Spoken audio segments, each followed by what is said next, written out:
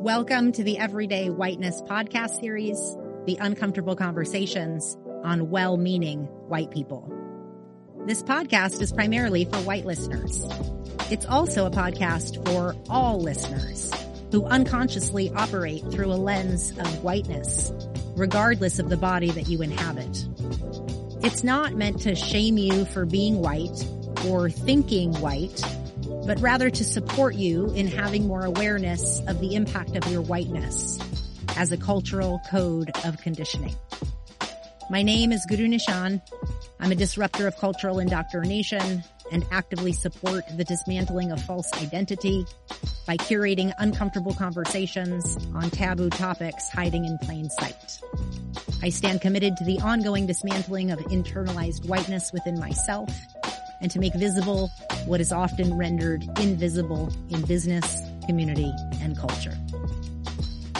I'm your host, Guru Nishan, and today's guest is Damian Strange. He is a sound artist, multi-instrumentalist, and award-winning composer, conceptual electronic, and improvised electroacoustic works focusing on the African diaspora's stories and themes, often exploring surrealist and Afrofuturist ideas and unique impressionism. Damian is compelled to express through sound and poetry the beauty and resilience of the Black experience, digging into a pantheon of ancestors to tell stories of triumph while connecting the past, present, and future. Damian has worked with such artists as J. Otis Powell and Shaw Cage, and has been a featured performer on concerts celebrating the work of Thurston Moore and Henry Threadgill.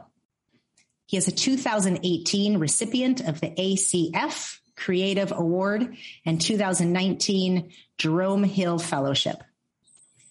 Damian is currently the Director of Community and Belonging at ACF and lives in St. Paul, Minnesota with his wife, Karina, and their 4-year-old Ezra. Like any good nerd, he enjoys a good sci-fi story and has a soft spot for anything related to astrophysics.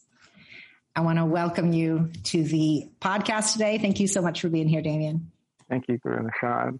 I'm so excited to be here with you. I'm happy you're here.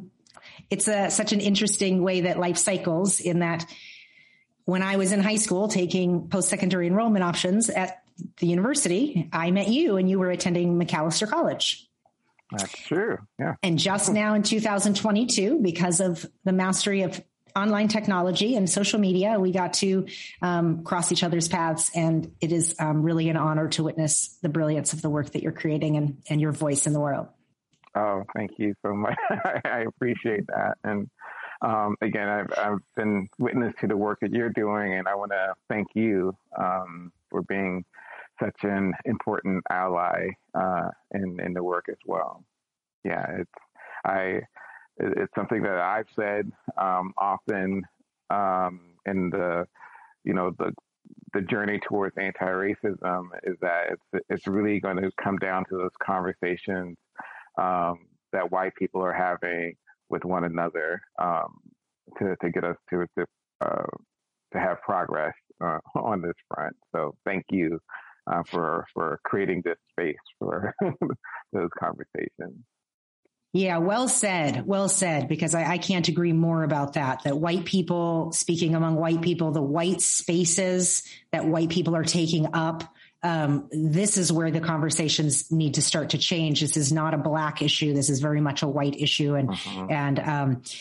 So, work like your own and many other, people in the world, are waiting patiently for white people to wake up, perhaps. And I guess that is the reason I'm framing this whole podcast as the untold stories of well-meaning white people. And I wanted to start us off with that, is like, what does that phrase do to you or land for you, or what does it even mean to you?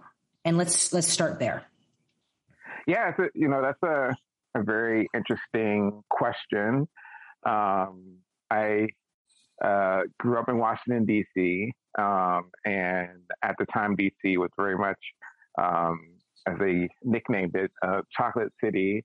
My neighborhood was pretty much all Black. My elementary school, pretty much through probably fifth grade, was all Black, and that's just kind of what I knew.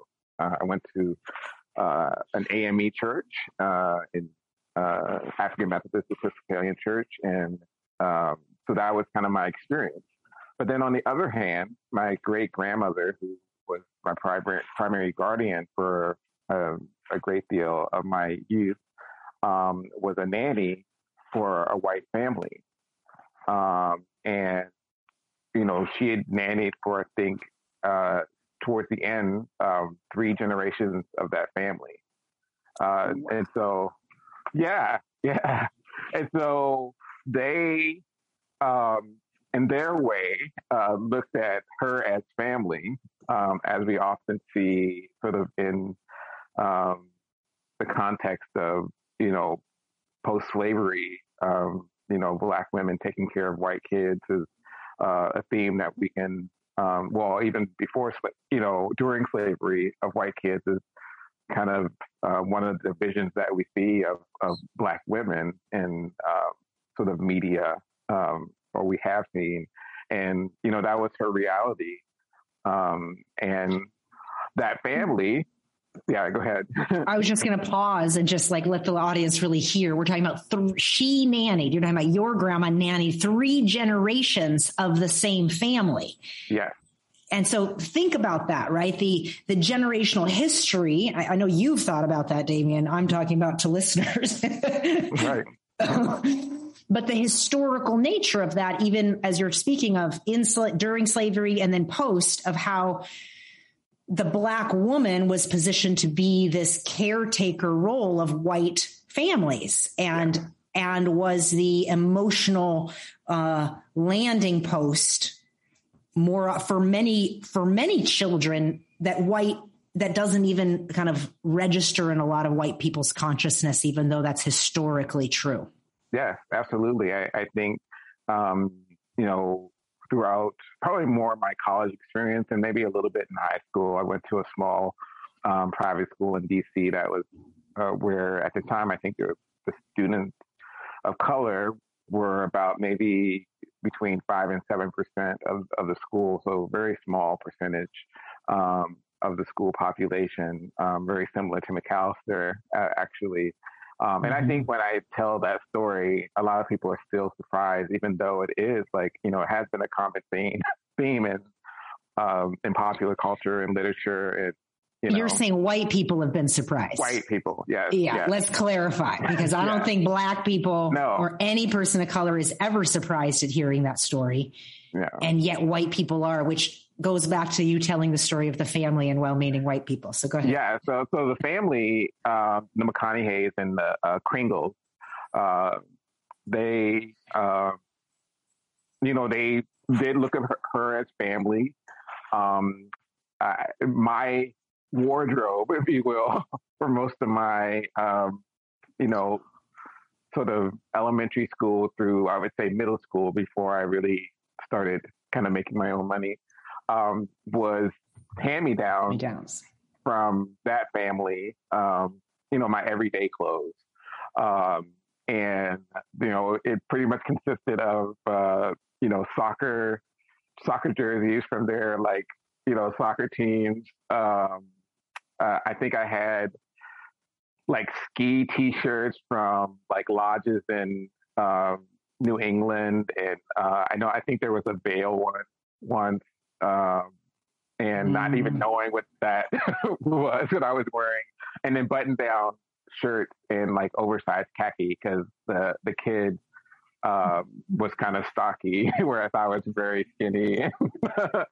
But that those were my clothes, my everyday clothes, and school clothes. That I was wearing that on me, and knowing where that came from. Now, the family itself was, again, very well-meaning in a lot of ways. They bought us a Christmas tree. Every year, they would get a real tree. There's your family should have a real tree. And, they Yeah, they were very, very much well-meaning, but there's still like sort of this barrier. And now I would say that most of my experience with well-meaning white folks is that they know in some way that there's a difference or there's some sort of gap, and they feel maybe I always attribute it to guilt around their privilege if they really understand that, and then so they're trying to make up for that in some way. And for me, a lot of times it is kind of an awkward way. They're not exactly sure, nor are they like asking. There are a lot of assumptions made. Usually, that's been my experience. And I would say like well-meaning could be that you have some like a great deal of understanding about what's going on in the inequities, to being straight up kind of racist, but having a lot of guilt about your racism. So it's not just the people who are, say, more educated about, things that can act as well-meaning white folks. There's some people who really have that genuine fear and ignorance that can behave as well-meaning white folks as well. So there's a spectrum there, just in my experience with things. Yeah. And I think you're bringing up quite an important spectrum that is nuanced in that, I'm on the spectrum of well-meaning white person in that I didn't know that I was playing out a form of white supremacy in my narrative of life, through exceptionalism, having been born into a yoga culture, and my worldview was very worldly. And so therefore I automatically identified with anybody else in America who was other. I didn't identify with mainstream. And so I didn't know that for most of my life, I was hiding in places and spaces of Indigenous and Black people and people of color, and how that was benefiting me, but how I didn't know I didn't know I was hiding, I guess. So there's that spectrum where our friendships are really rooted in really good, healthy, conscious, awareness to the Black experience or to the African experience or to the Indigenous experience, and still unconsciously playing out whiteness.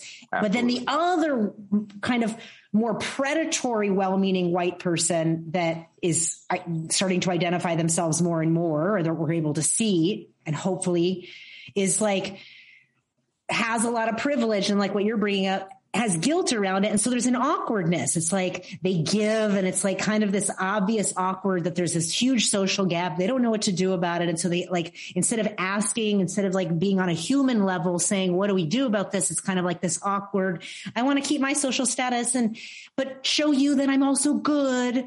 Yeah. And then all the stuff in between. Yes. Yeah. And I mean, to me, that latter example, like really, I think is playing out in sort of our new conversation about anti-racism, whereas now a lot of folks will claim to be anti-racist or working towards anti-racism, but they're certainly not going to give up how comfortable they are and that privilege or any of that power to really or to really share power with folks. There seems to be that line, like I'm going to do this, which often seems kind of transactional. But I certainly am not going to put myself in an uncomfortable position and give up, something that I feel I'm owed, because there's this idea around. I've seen it a lot in my current work. Idea around this being still owed to me, because I worked hard for it too. The entitlement that's showing itself, I think, is what I'm hearing you talk about. Is like there is an effort to want to kind of like name the iniquity, and yet what you're saying is like, but not actually dismember yourself, right? and the disintegration that's really necessary when you start doing anti-racism work, where you start to realize the extent of atrocity and like really how, and so I'd like you to go into it a little bit more, if you would, in that it's exposing a spectrum of well-meaning white person that is also, I feel, quite predatory if we can't name it, because it's like this progressive person that's acting like an ally, and it's actually the wolf in disguise. I'm wondering if I can read a poem. Please. Please. This has been fresh in my mind just because I'm, in a situation where I'm feeling this very deeply now. So a few weeks ago, I just written this poem to just like get it out of me. There's a poet here in the Twin Cities. Actually, he might be from either Madison or Chicago area, but his name is Guante.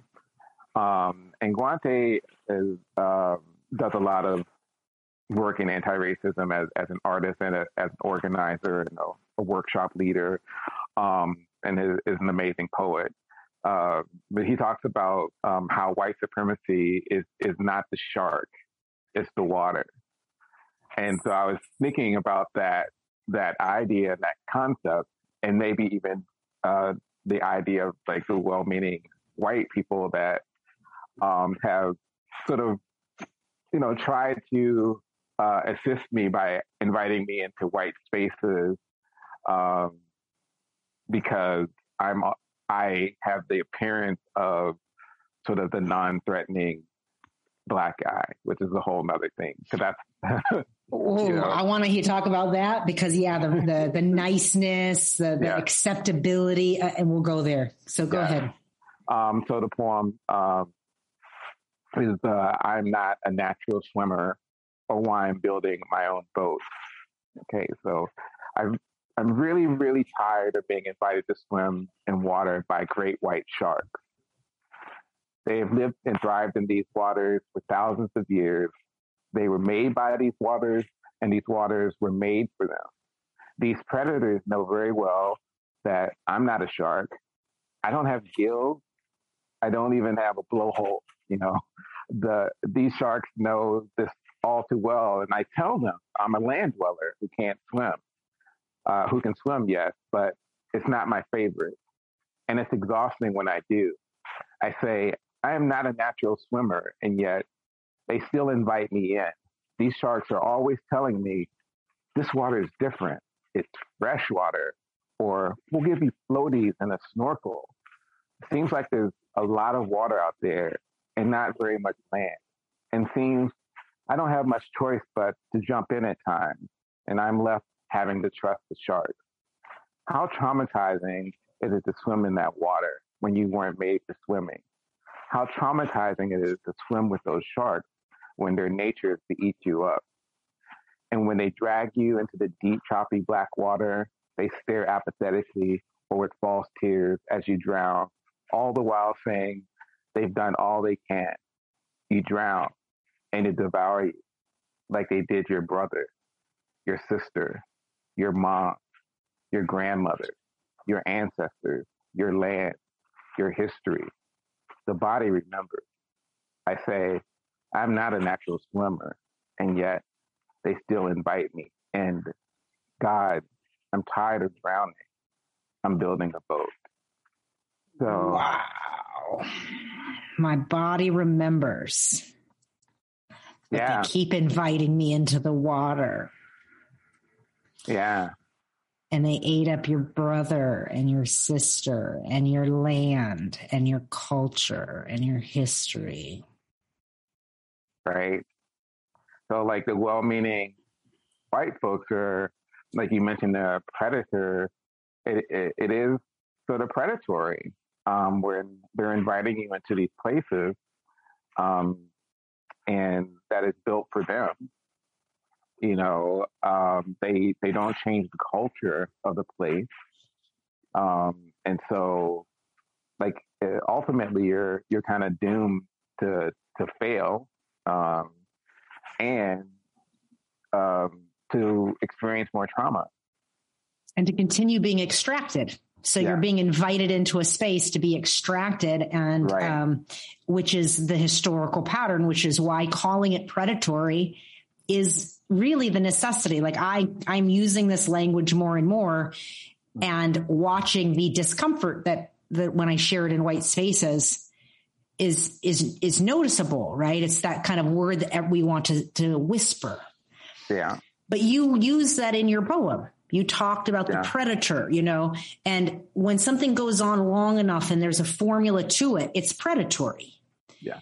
And the waters of white supremacy, I love that language. It's not the shark, it's the water. And it's like, just as fish that come up in these waters, we don't know. We can't see that water. And so it's the language, the vividness of being on the land. There's less and less land. So sometimes I have to get into the water. Yes. Right. There are not enough spaces for me. Yes. Yes. And to see that as still true, present day. Yes.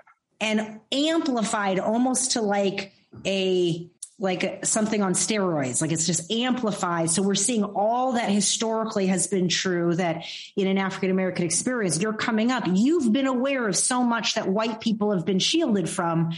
And it shows in your story of your grandma as a nanny, that white people are like, oh, for 3 generations, like that would be astounding to some of us that think that things have been equal for generations. Yeah, absolutely.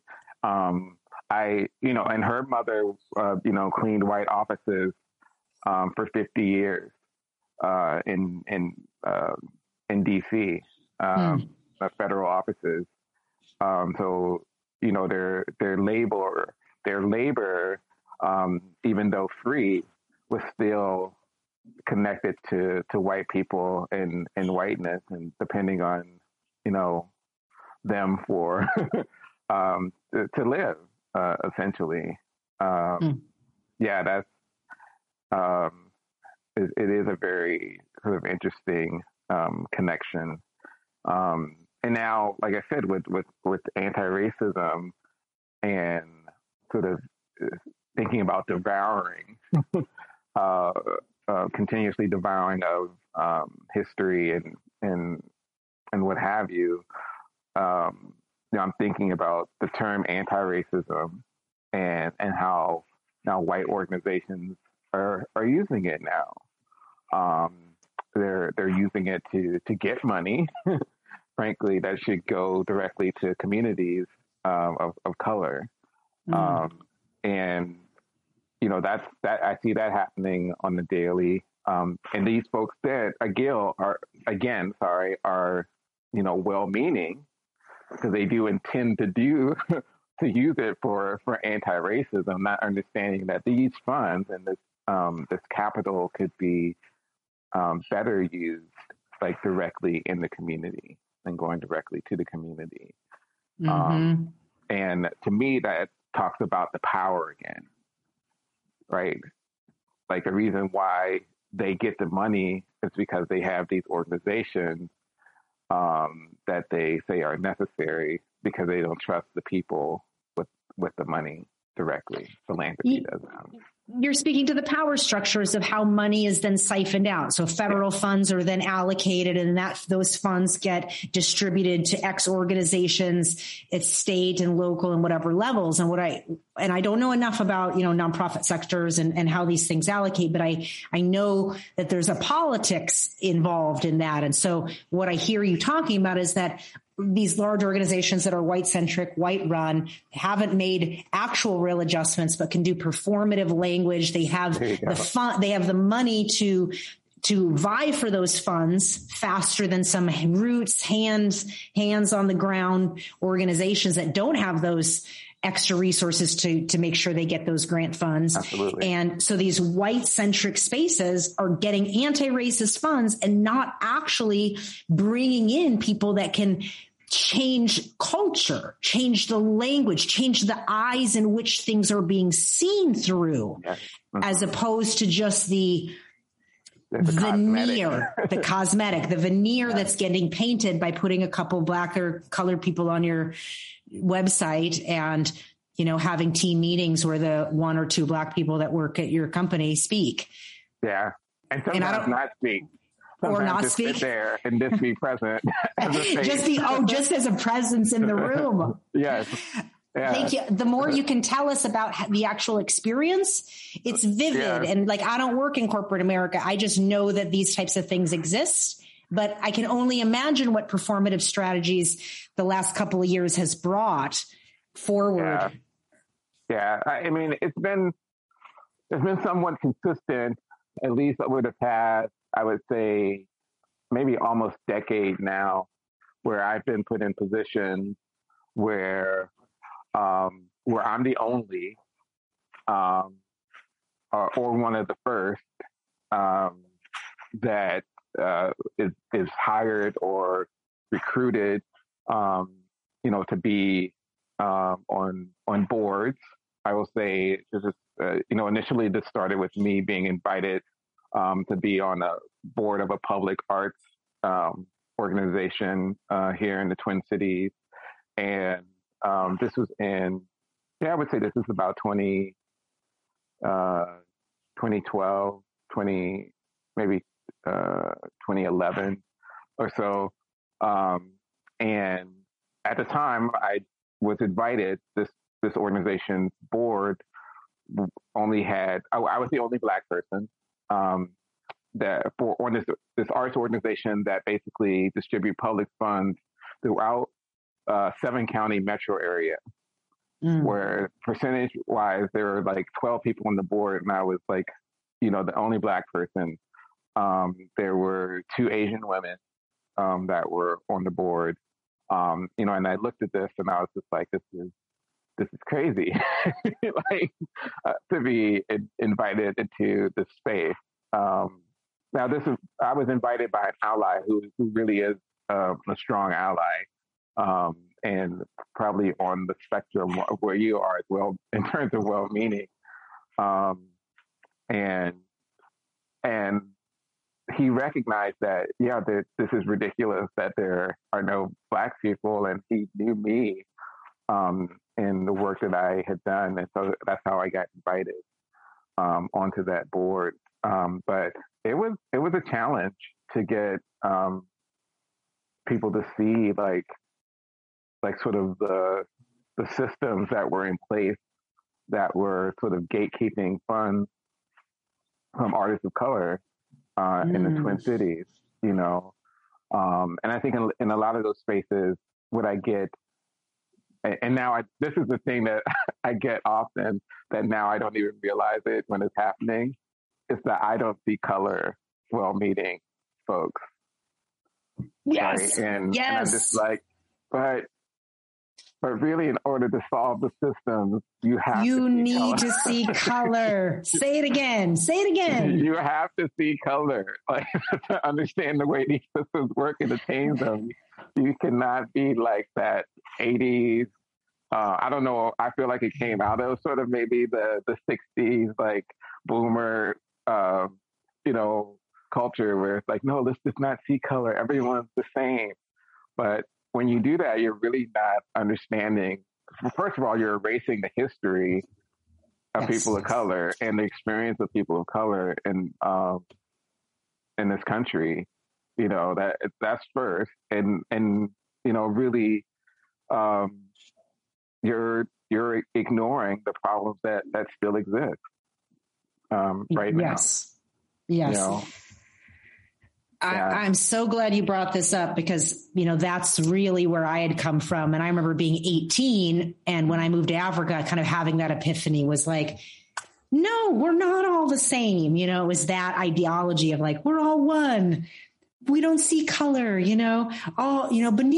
beneath the skin is everybody has red blood, and that kind of flower child mentality. And I remember not understanding that it was linked to an anti-racist understanding, but just thinking, no, that was wrong. And then, 20 years later, you're still deconstructing and pulling things apart. But I don't see color. This is a big one for white people and well-meaning white people, especially in spiritual spaces that are like yoga people and, conscious white people that are saying stuff like, I don't see your color and don't understand how actually offensive and violating that is. And what you said about erasure. Yeah. So important. Yeah. And I hear it a lot. And when I had my kind of like wake up moment, I started noticing like, oh, I can say something about that. I can be like, no, that's false. And this is why, and that's a part of becoming a better ally, right? Is realizing, whoa, I'm not equipped in the language because I haven't done enough personal study to be able to recognize these things as they're happening in real time. And this happened on my podcast having to do with my culture. And when I recognized it, I was like, whoa, I'm not a very good anti-racist. I need to go study. And because I could feel it in my body, but I couldn't name it in the language. Yeah.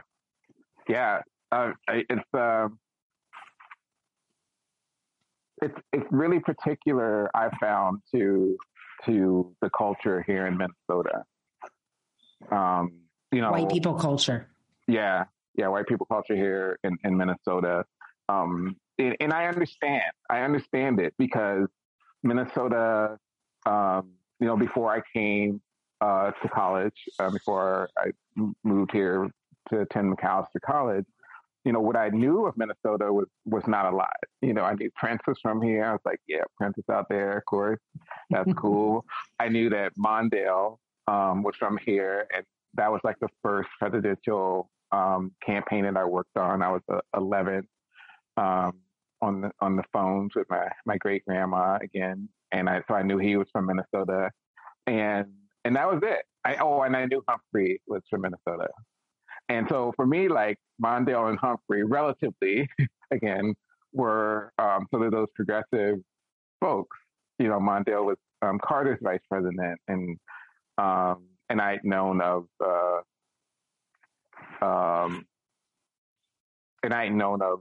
sort of that whole like campaign and everything.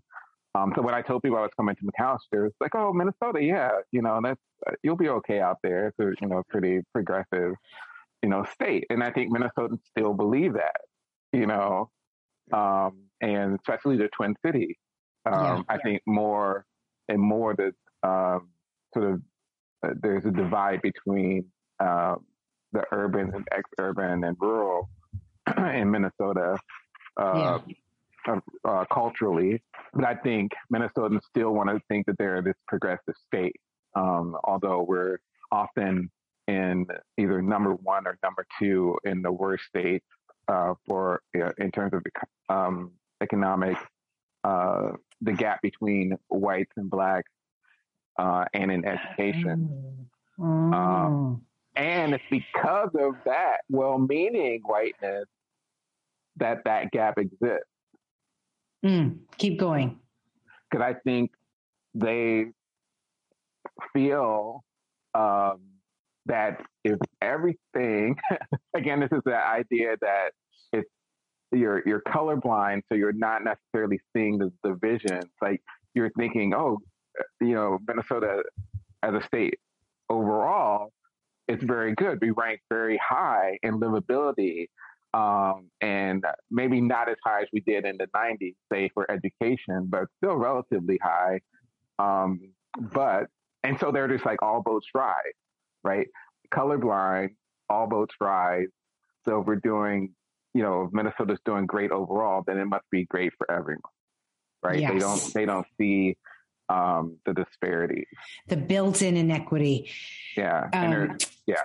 And I want to tie this, like in Minnesota specifically, there's that Minnesota nice quality, right? So somebody can kind of be surfacey, like, and then, say, very horrible things that are very rooted in racism right after that sentence and right to your face sometimes. Yeah. And through this nice persona.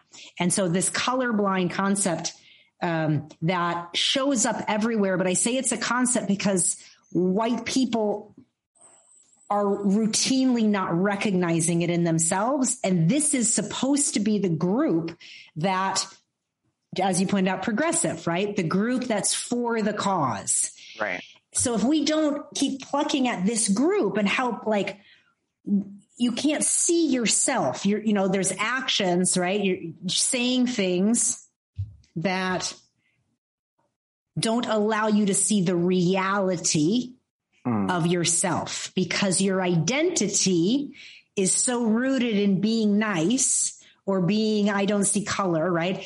And it reminds me of just that idea that well-meaning white people, but just there's a huge population of white people that are deathly afraid of being seen as racist. So that kind of like the veneer, and there's kind of that's what makes it extra worse to Black people, is like Black people feel that from us, folks. They feel it. So if we're uncomfortable in our bodies and we're desperately afraid of looking racist, it's because we generally have stuff in us that we haven't unpacked and looked at, like, I don't see color. Yeah. And it's like, yeah, like, I'm going back to that poem. Like, I keep getting invited to these things a lot. And it's because I honestly want to be in those spaces, because I think that I do have the power to move things for the overall good. And so, I do accept some invitations. I do investigate a lot more, and do to make sure it's worth your emotional labor and the effort that you're going to have to go through when you step into that space. Absolutely. Yeah. Yeah. Cause I had two experiences, recently where, or one in particular where I was invited to be a part of, a fellowship. And, this fellowship was created, because the field in Minnesota, saw that there weren't, enough, Black, or actually people of color, in sort of manager and director positions. So they wanted to create a pipeline, because they thought it was a pipeline problem, to get people from other sectors to move to this sector. So pause. A pipeline problem means not enough people in the pipeline? Yeah. Okay. Right. Which we all know is not the case. the talent is there. It's just like, are you reaching that talent? Are you creating a space that they want to be in one? They even want to be a part of, right? Right. And so I was in the inaugural cohort of this fellowship, and because I really had no idea about the sector, I had this understanding of the organization that I would be placed with was one of the good ones. Again, that freshwater, if you will. And so I was like, okay. I'm even bothered that language was delivered, that within this group of cohorts that there were already ones labeled some of the good ones. Well, yeah. And then, so my experience was that, when we were brought into the organization, as fellows, we were, everyone in my cohort had been in the workforce for, 20 years or more, had experience in other sectors, had their careers already. And the staff treated us like interns, essentially. And, basically is that idea of sort of, people who would have this idea around affirmative action, and that we were essentially diversity hires, which in a sense we kind of were. because they didn't set up this program in a culture that would understand this in relation to anything other than affirmative action or a diversity hire. Like the work had not been done in that culture to have a different understanding of why something like this might be necessary. Leadership had not done that work with the staff. So we really came into a very hostile environment.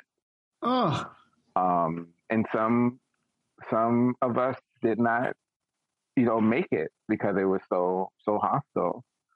And so well-meaning as it was, it really ended up causing a great deal of trauma for everyone in that first cohort, one. And it didn't achieve its goal, ultimately. Sounds very re-traumatizing at best. Yes, absolutely. And right in the middle of your story, you made a very high level awareness call that says, well, of course they weren't set up to receive us properly. So it's probably why they treated us this way, but that's not your job, right? To understand the larger system that like you were coming in a particular role that should have been received in a particular way. And based on what you just spoke out was the leadership didn't do the necessary tilling of that soil to be able to let that fellowship serve the objective that it supposedly was supposed to have. Yeah.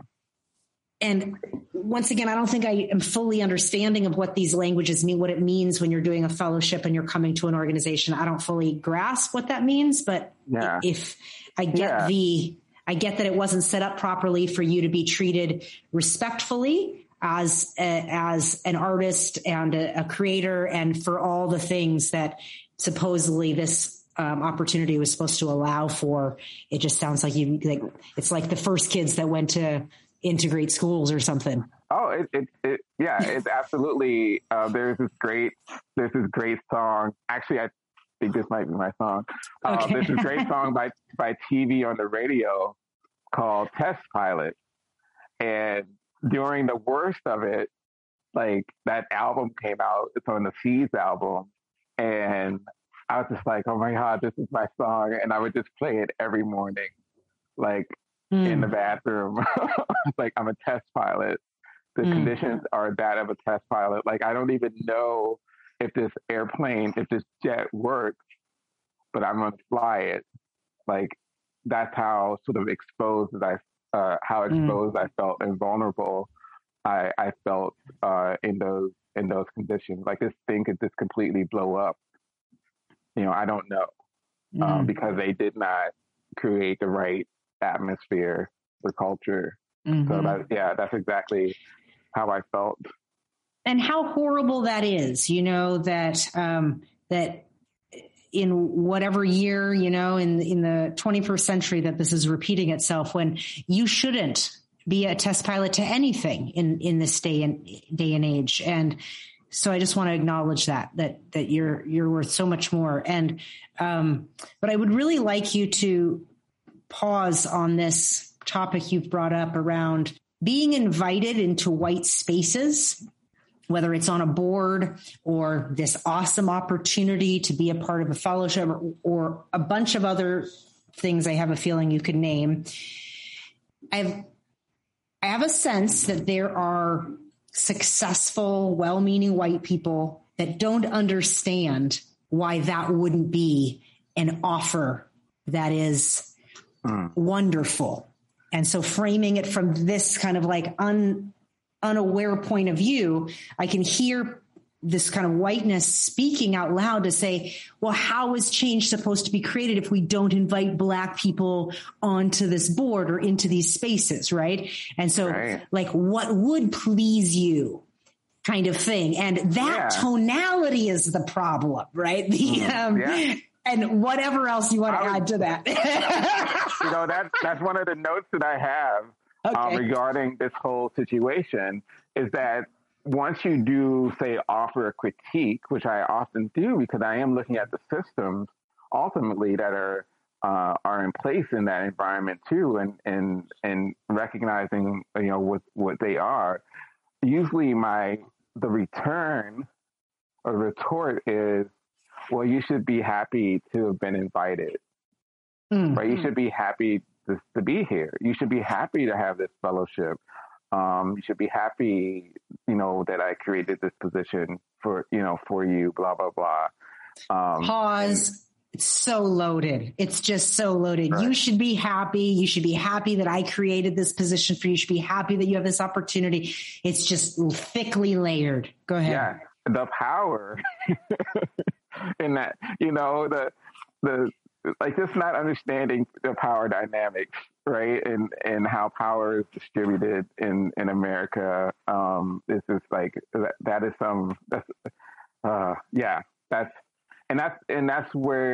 that's a huge part of the frustration. And I will say, like, the best way is the way, like, anti-racists, at least over the past, 20 and 25 years have, kind of taught us to move forward here, to really, one, do the work, like, yourself, and it's not something that you just rush through. It's not something you just read a book. There's like organizations that do trainings and there's so much, it's not something that you get through in like 6 months. And now you're anti-racist, right? It's a lot of work to do, to change that culture and move things forward in the right direction. And then the best thing I feel is the dismantling of these systems that you're a part of and being an active participant.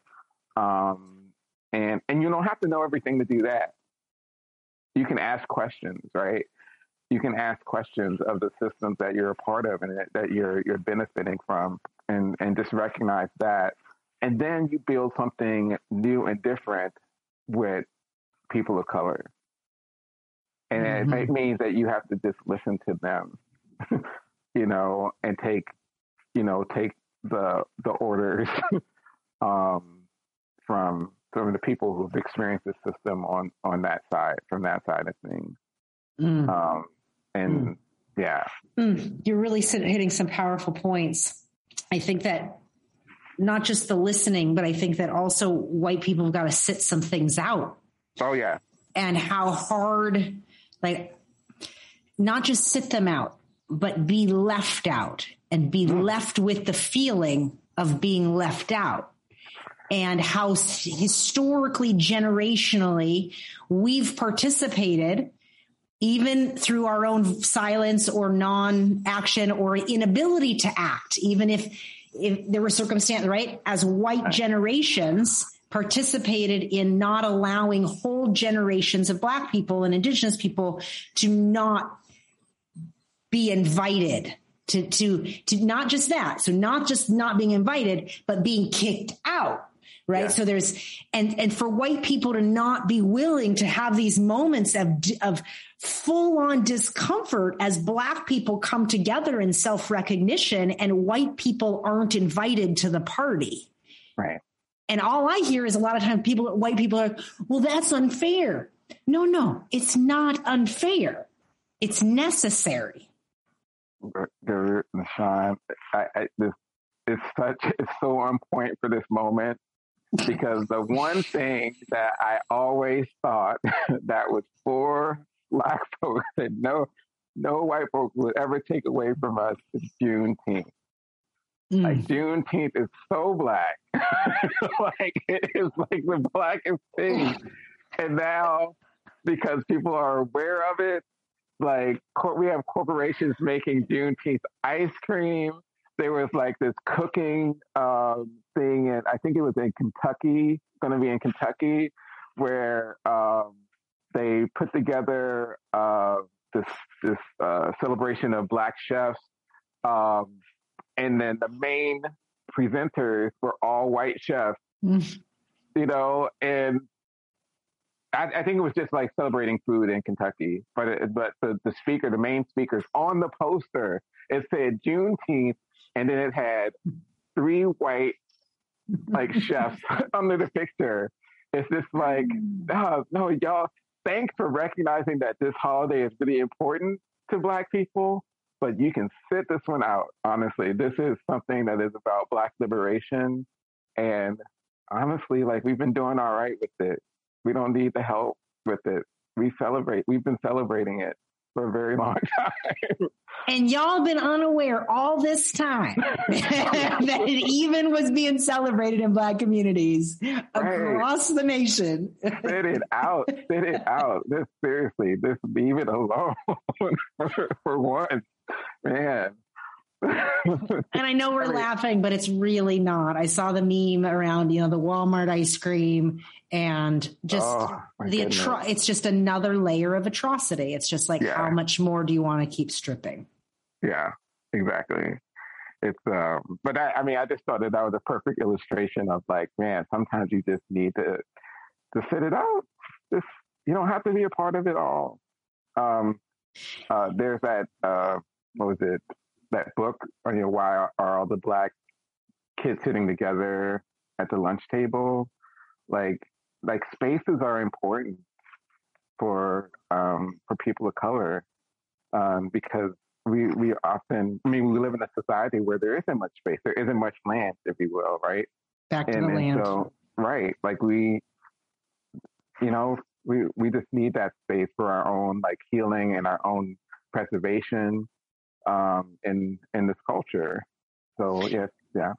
Well said. And what I want to say is that I don't feel that the real history of the breaking apart of the Black family, the raping and torturing of the male Black body, the medical testing plants of the Black body, the breaking apart, just all the things, and repeatedly. So from slavery and then all the generations, Black and Indigenous families and people of culture are quite aware of atrocities of their own generations.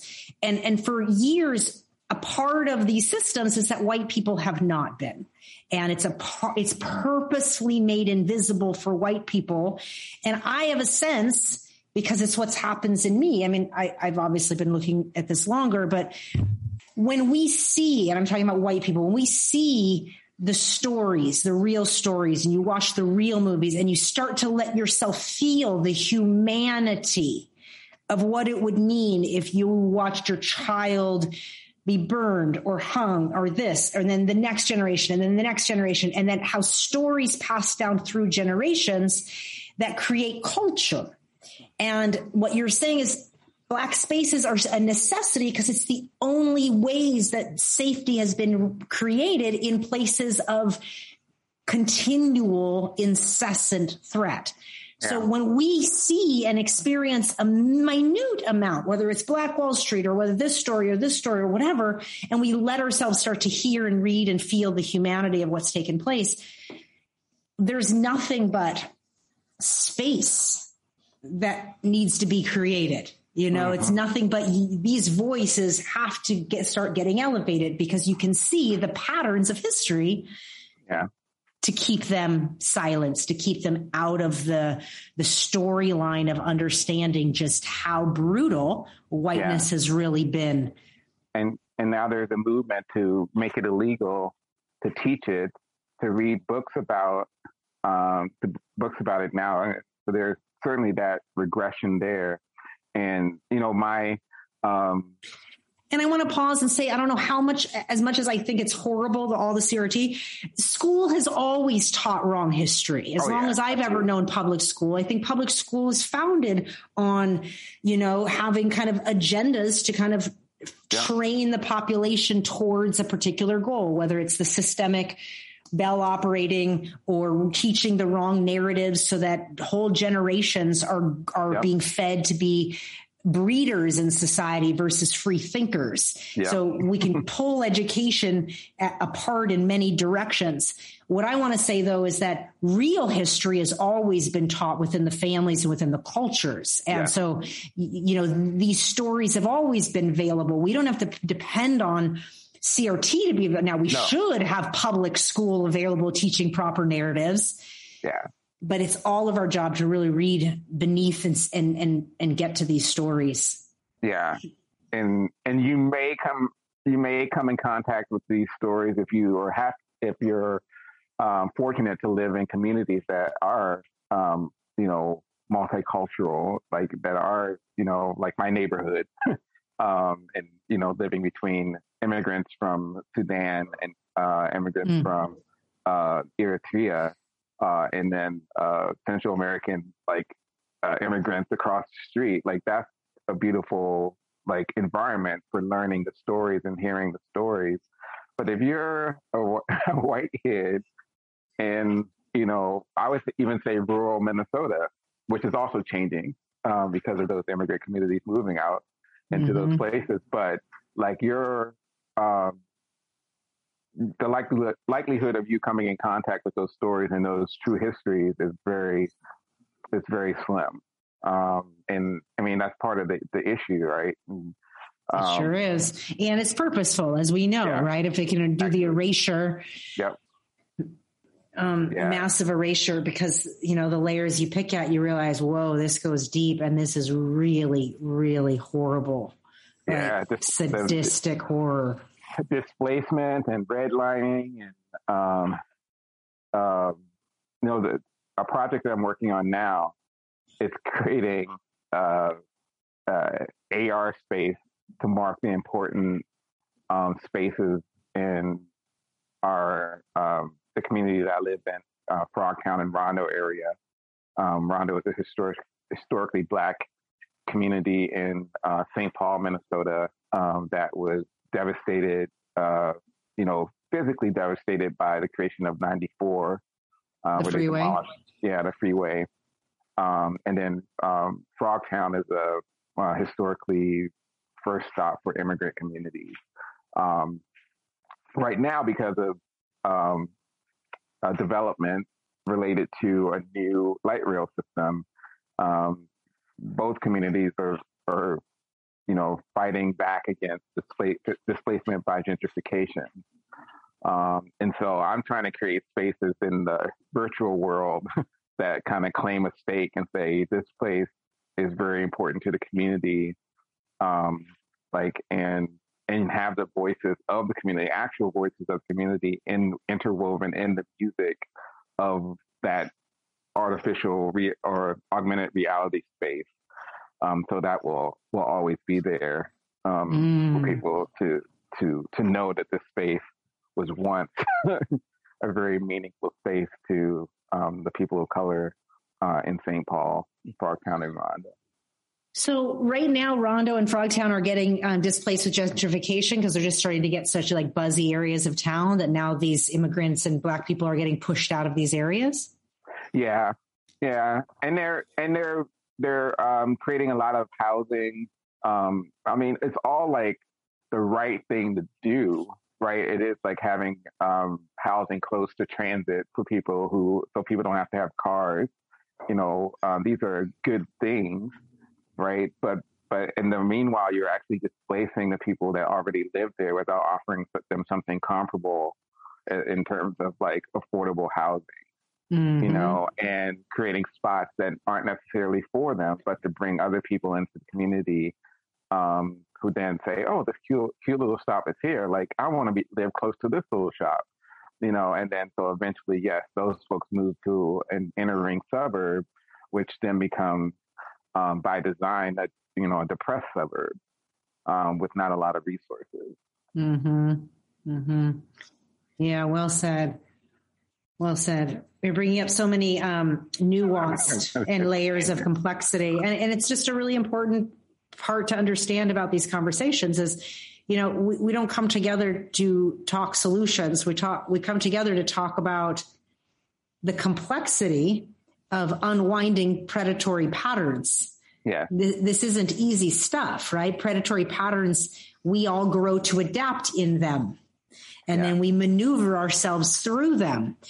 And we become predator and prey in different instances because it's hard to constantly see what's actually taking place when things just get so normalized. When behavior gets normalized, we get numb to it instead of being able to be like, no, that's not going to work because, and realizing that these, I just think the point you brought up about being invited into white spaces and how often well-meaning white people are creating spaces for people of color, Black people, and not realizing that just the design the tonality of the invite, the ask is rooted in historical racism.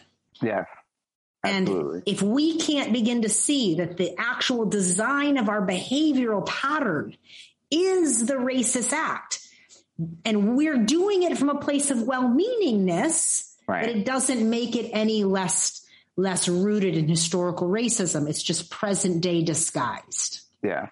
And again, I just want to again, hammer home the idea, this understanding that this is actually traumatizing for people of color, on a large scale or a small scale. It ends up, leaving a scar.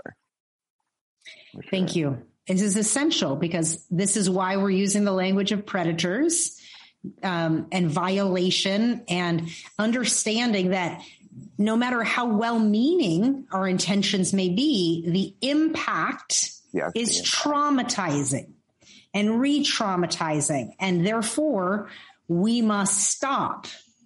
And even if we don't understand why it's traumatizing, if we don't understand the whole thing, we still must stop and then educate ourselves, pause, stop being inviting yourself into spaces, and creating ill invitations. Yeah. I wanted to just speak back to this idea of well-meaning whiteness came from my awareness of the amount of friends I have that are Black and of different cultures around the world. And among these circles, there's eye glances, nods. There's kind of a camaraderie of understanding whiteness when it's exposed. Mm. So we all know it, kind of or it's like a look, it's a something. So these stories have been well regurgitated through bodies of culture. But what occurred to me is that in white spaces I found myself in, white people had no idea that there was a sense of, and so that was like a disparity. I was like, holy moly, how can there be a whole culture of people that know what well-meaning whiteness looks like, sounds like, feels like, and that white people might not even have a gaze into it yet. Right. Yeah. That's a problem, Roger. That's a problem. It really is.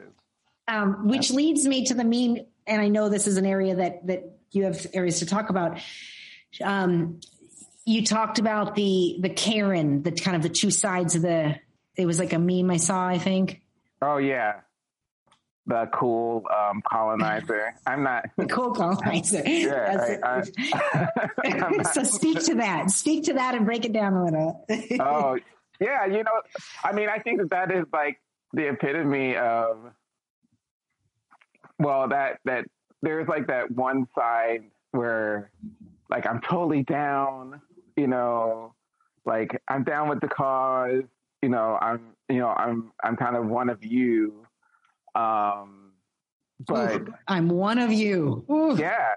And that's, those are the hip folks. I know the language. I read that book.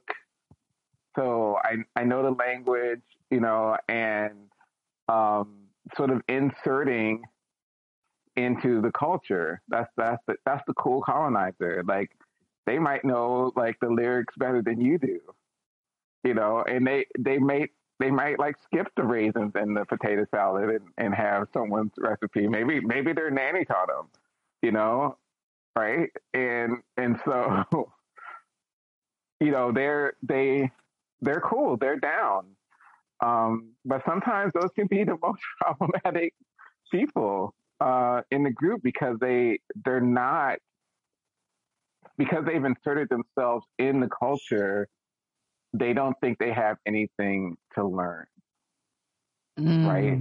Even if they're still acting, because there's that power in taking up space and also claiming, another culture or appropriating another culture, right? That's power, because you have that entitlement.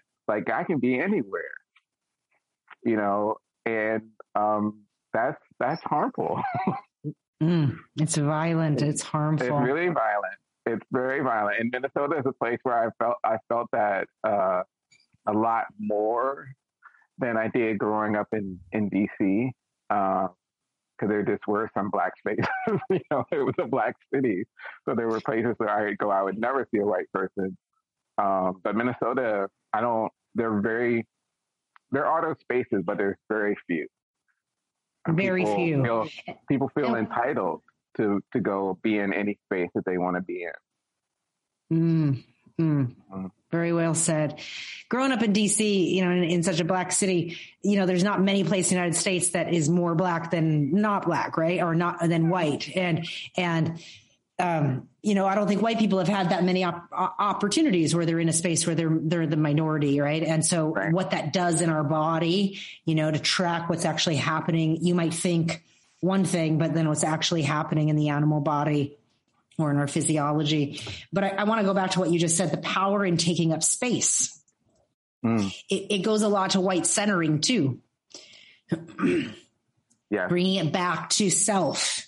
Yeah. And how unconscious that can be as a well-meaning ally, as a well-meaning and progressive person that's kind of down for the cause and unconsciously circling it back to us.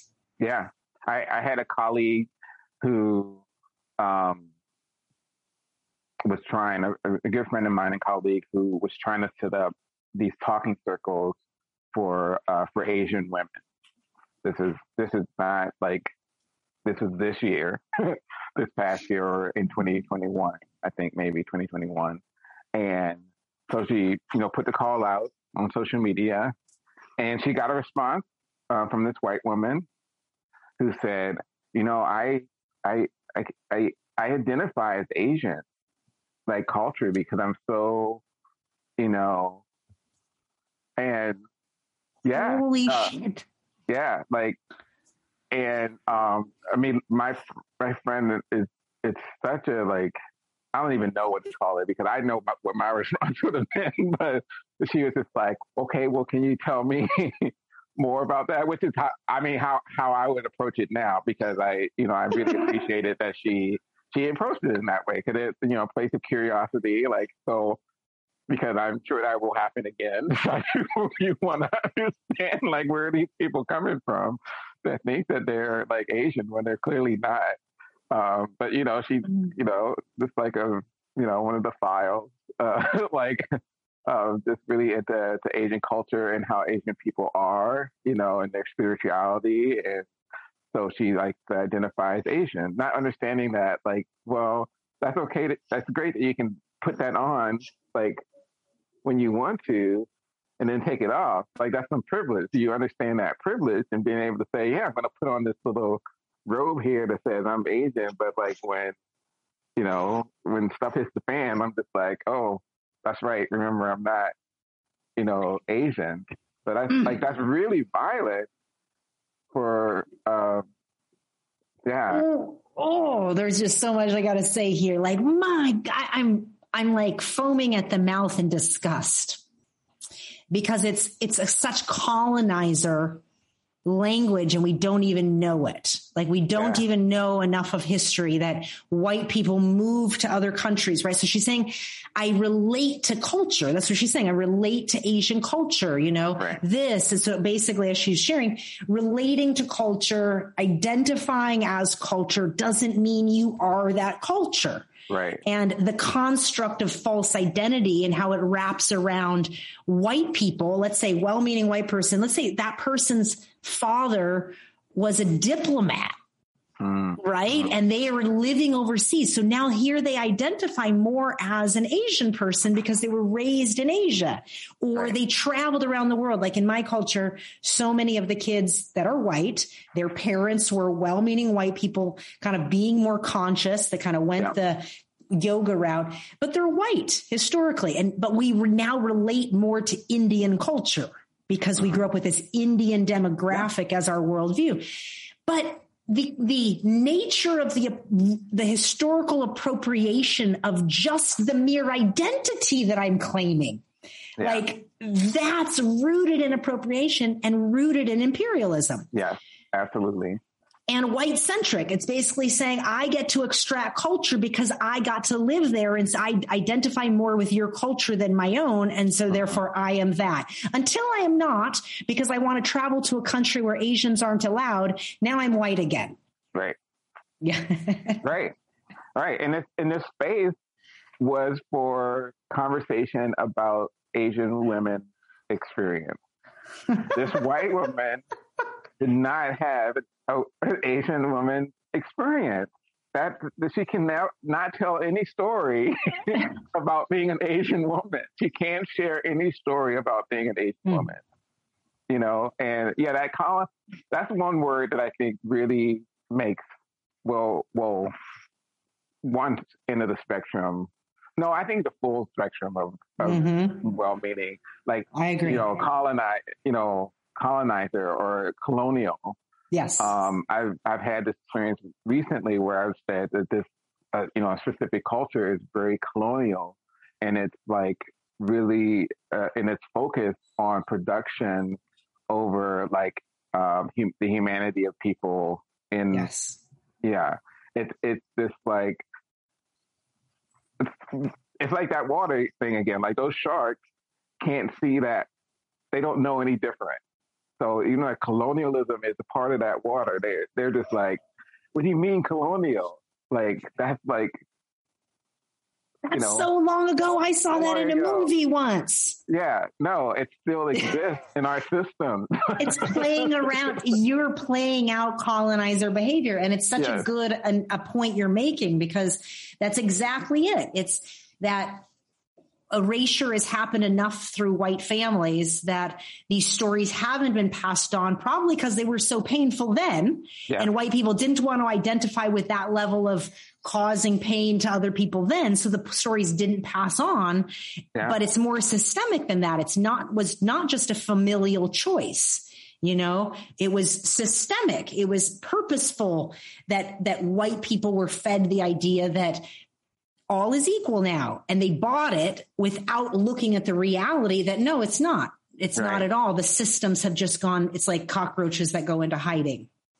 And then the other thing I think that is seen or unseen is the role that white supremacy and that colonizing culture has played into the erasure of white ethnicities, if you will, or European ethnicities. You know, in order to make it in this country, you have to be white. So you cannot be Scottish.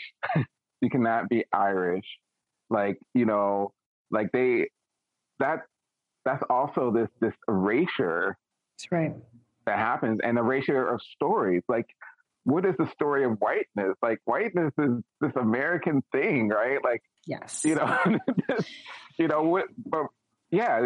that's a total erasure of who white, people who considered white people are, like, don't have those connections anymore either. Those stories are being left, for whiteness. And I think that's such a good point to bring up, is that, we talk about whiteness as its own culture, but it's not. It's a fabricated system that's linked to white supremacy, and it can be traced back when it started getting talked about, right? And so you're bringing up this, like, we can all do this amount of study. I heard a great podcast. I forget the woman's name, but she was a white woman who had done a lot of historical study on Resmaa Menakem's podcast called Gorilla Muse. And what I loved about what she was talking about is, she talks about, where did this construct of white, where did we start seeing white being written? Do you identify as white, black, and how these categories, what years they got brought into our history. So we can start seeing how, like what you said, the Irish, the Scottish, the Italian, the Jewish, everybody had to kind of become less of their culture and more fit into here. And this was a part of the systems that have been historically created that we don't even know we're fitting into. Right. But we're fit into these systems, and we have to go back just a little bit in history that is very much available, and start deconstructing it it in your family, your body, your story, because it's too easy to jump out of that and just say, we're all one, race is a construct. And while that is true in its existential point of view, that's not the reality in the physical bodies that we're actually operating in from day to day. Right. And honestly, I see more of that research being done by, biracial or multiracial people than white folks. I have a lot of friends who are, mostly like white or white and Asian or Latin and Asian or Black and white, Latin and white. Anyway, something in white that are doing that genealogical research than people who are white and probably of European and Scandinavian descent. Yeah. And I'm seeing a lot of, at least, I poke my head into spiritual spaces, and this is kind of like where the vitriol was showing up. Was I just couldn't believe the amount of historical amnesia and appropriation taking place in these supposedly woke spiritual circles, where people are taking on names of Isis and Oshun and other Indian names and goddess this and naming themselves, right? And then having language around, the sovereignty of our bodies to express ourselves. And I'm thinking, God, not too long ago, we didn't let Black people and Indigenous people have their names, have their rituals, have their music, have their bodies, move their bodies, have their grieving, whatever. And to hear white people, which is basically ancestry of the very people that extracted that from Black and brown bodies, the irony is just too much. It's too much. And I'm not even a Black person. Yeah. And I'm overwhelmed in the irony of it. Yeah. That is such a great point, honestly, wow. And, that's why that's why I've never felt like, I know I wanted to, and, I'm doing more that, I've been on several spiritual sort of journey since I left home, but that's one space that I've always kind of felt like there's more here in the Minnesota that are led by people of color now, which is great. For a long time it was mostly white spaces, and I was always like, I just don't feel like you look like you're welcoming me in, but again, like, nope. You're the shark. You're the shark. And you think you're a dolphin. Yes. You're not a candygram. No candygram. I know you're swimming like dolphins, but you're actually sharks. Shark. I see that fin. You can't hide that fin from me.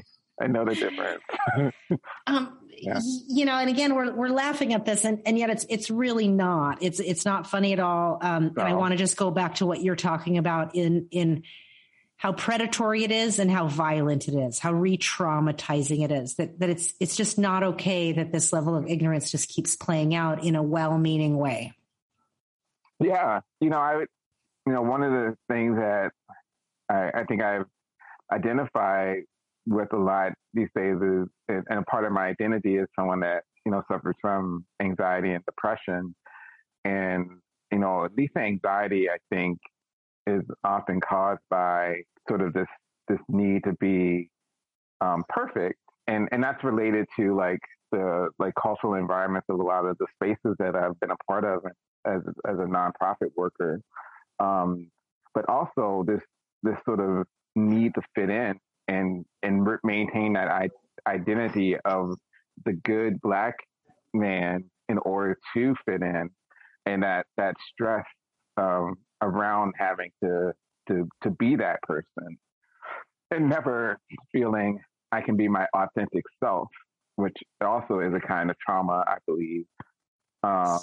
And I've been dealing with that a lot lately, just because I've been, my last 3 sort of work experiences have been such sort of colonial, really, really, even though they've been nonprofits, really extremely capitalist, product-driven environment. And these are service organizations, But yeah, it's like it really weighs on your mental health that have to be placed in, have to work in these types of environment that aren't made for you and who you are. I want you to know I see you, brother. And anxiety and depression, and just these aren't easy things to navigate, much less in navigating anxiety and depression while being in a Black body, re-traumatized every day, whether it's the media or whether it's, you know, the non-safety and the vigilance that you have to live with in your body. Yeah. Absolutely. Because of these, again, well-meaning spaces, and you're talking about nonprofit sector, or you're, you know, I can't help but think, you know, in the realm of music you're in, you know, being a composer, and, you know, just this isn't a realm that there's a lot of, you know, as you're saying that, you know, you've become the, you know, token Black person in spaces of structural inequity, right? Of structural non-opportunities. And it's not your job to change these spaces, I guess is what I want to say. And yet the historical narrative will tell you it is, you know? And so just, I see your humanity, and that you just being in your body and being a artist and just being who you are is enough. You don't have to be the crusader that changes these spaces, because it's not your job to do that, you know? Yeah. Thank you. I appreciate that. Yeah. And back to your everyday life, you know?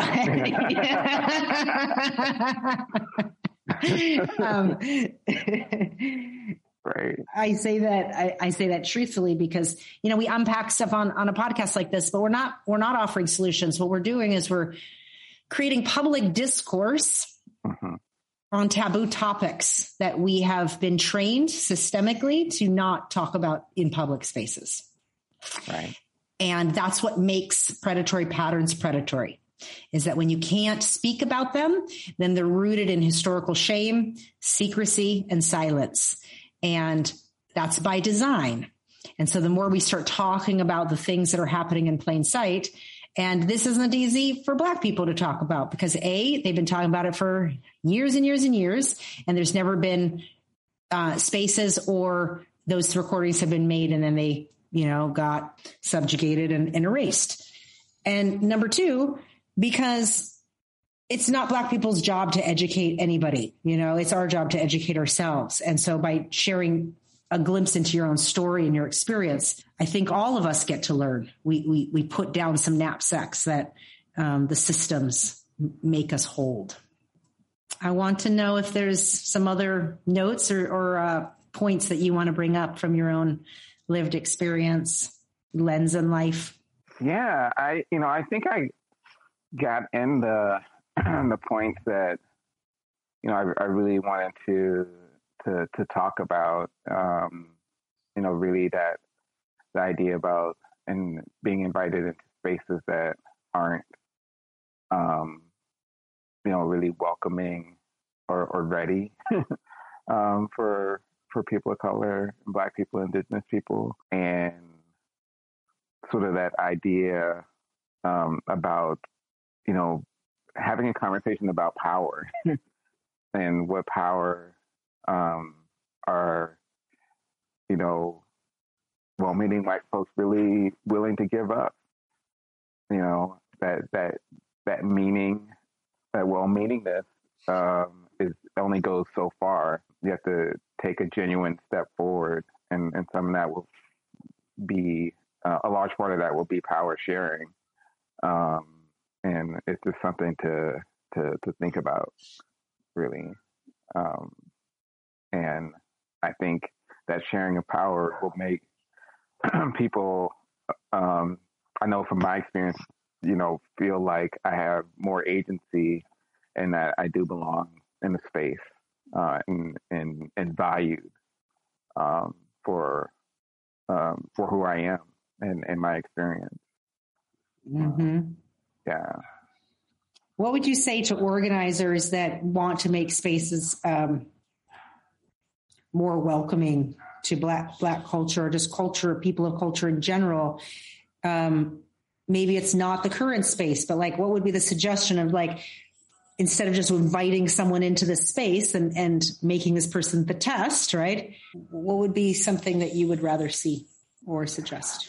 I think what I would rather see again is, you know, a true demonstration of an effort to analyze your power or your organization's power, your group's power, like how you participate in a racist system. Like do that work and, analyze it, pay someone to come in and help you with it.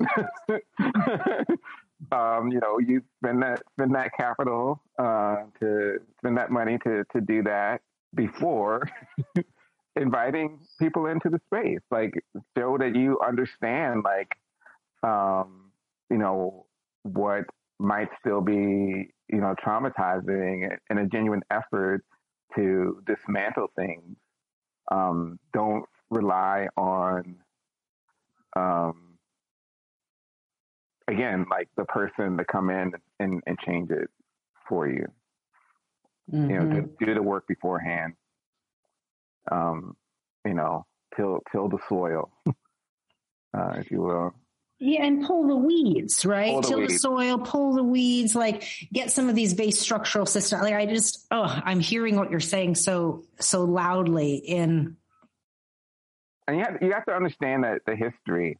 I feel like there's a few places where I've recognized and I've seen it. They're just like, oh God, this is how we made our money. Like we really did, like, displace,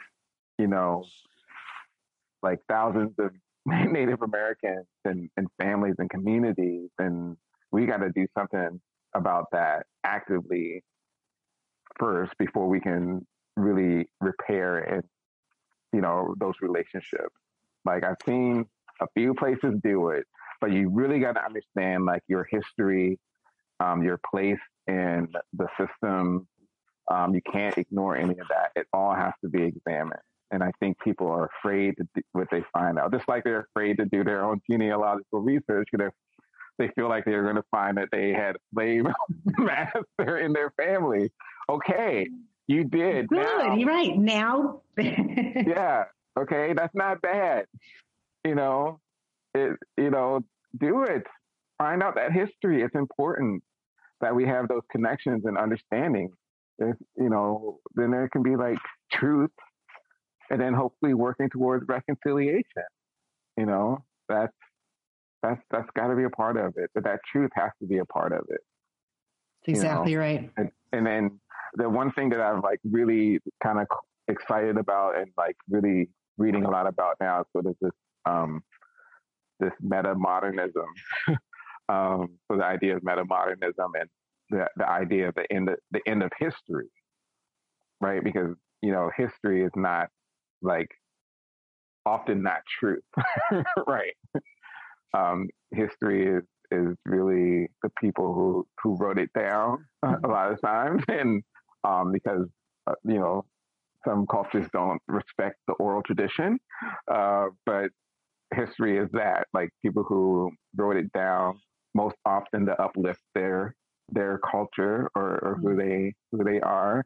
Mm-hmm. But that is not a truth, right. And now is the time for truth and not necessarily history. So beautiful. Now is the time for truth, not necessarily history. Yeah. I really like that because we don't even know the true history, and Black people's history is all of our history. Yeah. And I know the more I learn, the more I love Black people, the more I'm just like, Jesus. And I say that with so much reverence in understanding the trauma healing process as well. And the more I understand trauma healing, the more I understand what it means to come together and sing and hum and move pain and grief through the body, and how, cultures throughout time have done this through ritual and language and connection and community. And, the white bodied supremacy system is to break that apart. And no matter how much we've broken that apart through white supremacist systems, Black culture and Indigenous culture, the ancestors just keep emerging up through. And it's, this is what I hear you saying. That's what it means to be in truth time. We're in the time of telling truth. Yeah. Because we don't even really know the real history. Right. Because it's been fabricated by those who were in positions of power. Exactly. Yeah. Exactly. Well said. Well said. Well, in wrapping up, unless you have any more gems you want to drop for us, I will say, is there any last gem that you want to say about two well-meaning white people that may be listening? Oh, I think it's great to want to do the work, but again, I think there's something really wonderful about well-meaning white folks that will be willing to give up power and sit up and listen and maybe not take up space, to your point earlier. Maybe just not take up that space. Yeah. And be willing to follow, in this work. I think that's it. And I'll add to life. Be willing to follow in life, that perhaps in all of your whole history, in every identity you hold, be willing to ask and be willing to consider that maybe all of it is false and rooted in a very, very false, fabricated story. And to unroot, to kind of recognize that your identity is false is a hard one. So it is not easy work. Yeah, that's absolutely true. That's absolutely true. But it speaks to what you're talking about giving up of power, because actually white people are more hurt when we don't do this work than anyone wants to admit. We miss the loving connection and culture and healing that's possible, that is happening in communities of culture by necessity because they've only had each other. And we can have that too, but we have to be willing to get very, very uncomfortable in recognizing what has and continues to take place and how we are responsible, not in present day because we created the system, but because our ancestors were a part of these systems and these structures. And whether we recognize it or not, our body memory remembers. It remembers the atrocities that have happened to Black and brown bodies, that have happened to the land. And we're repeating it, and our bodies remember it. So some part of us is staying silent because we don't know how to face it. Yeah. So before we wrap up, you got a song you want to share? I asked my guests to bring us a song. Yeah, I think I am going to do that song Test Pilot. It's by TV on the radio. Okay, you want to introduce your song for us? Tell us the artist name and all of that. Great. This is TV on the radio, and it's their song Test Pilot off their album Seeds. Awesome. And here we go.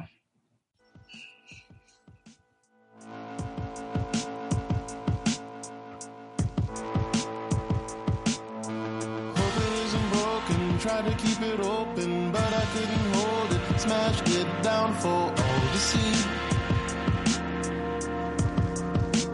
And I tried to get repairs done. I couldn't fix it, so I picked it up and smashed it down for all to see. But I remember when we were so cool, and you were the only one.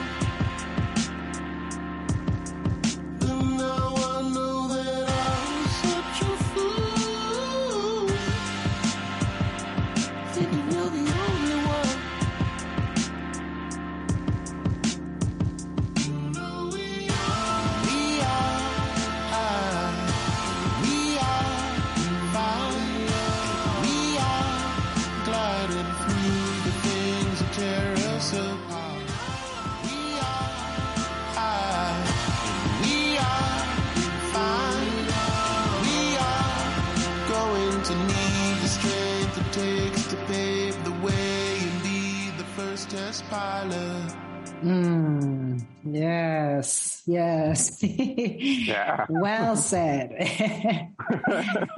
Well said. Well, I can't thank you enough for the richness of your shares and for the heart that you bring to your life and for bringing it here. Thank you so much. Thank you. Thank you so much for having me. Yeah, it's been a total pleasure. This has been another episode of the Uncomfortable Conversations on Whiteness podcast, the untold stories of well-meaning white people. Please remember that dismantling whiteness is an everyday, all day, life lifelong endeavor. It does not end. It's a commitment to think, do, and live better than we've ever been expected to or allowed to before. Dismantling white body supremacy begins inside of you, inside of me, and inside of the collective we, in our personal commitment, in our own bodies, of culture, to grow the white experience beyond assumed supremacy. I thank you so much for your listening support. Please like, share, and subscribe to the podcast, and share this podcast with a friend, and encourage listening as a revolutionary act of our self and collective healing. Thank you so much, Damian Strange. We appreciate your time here, and we'll talk again soon.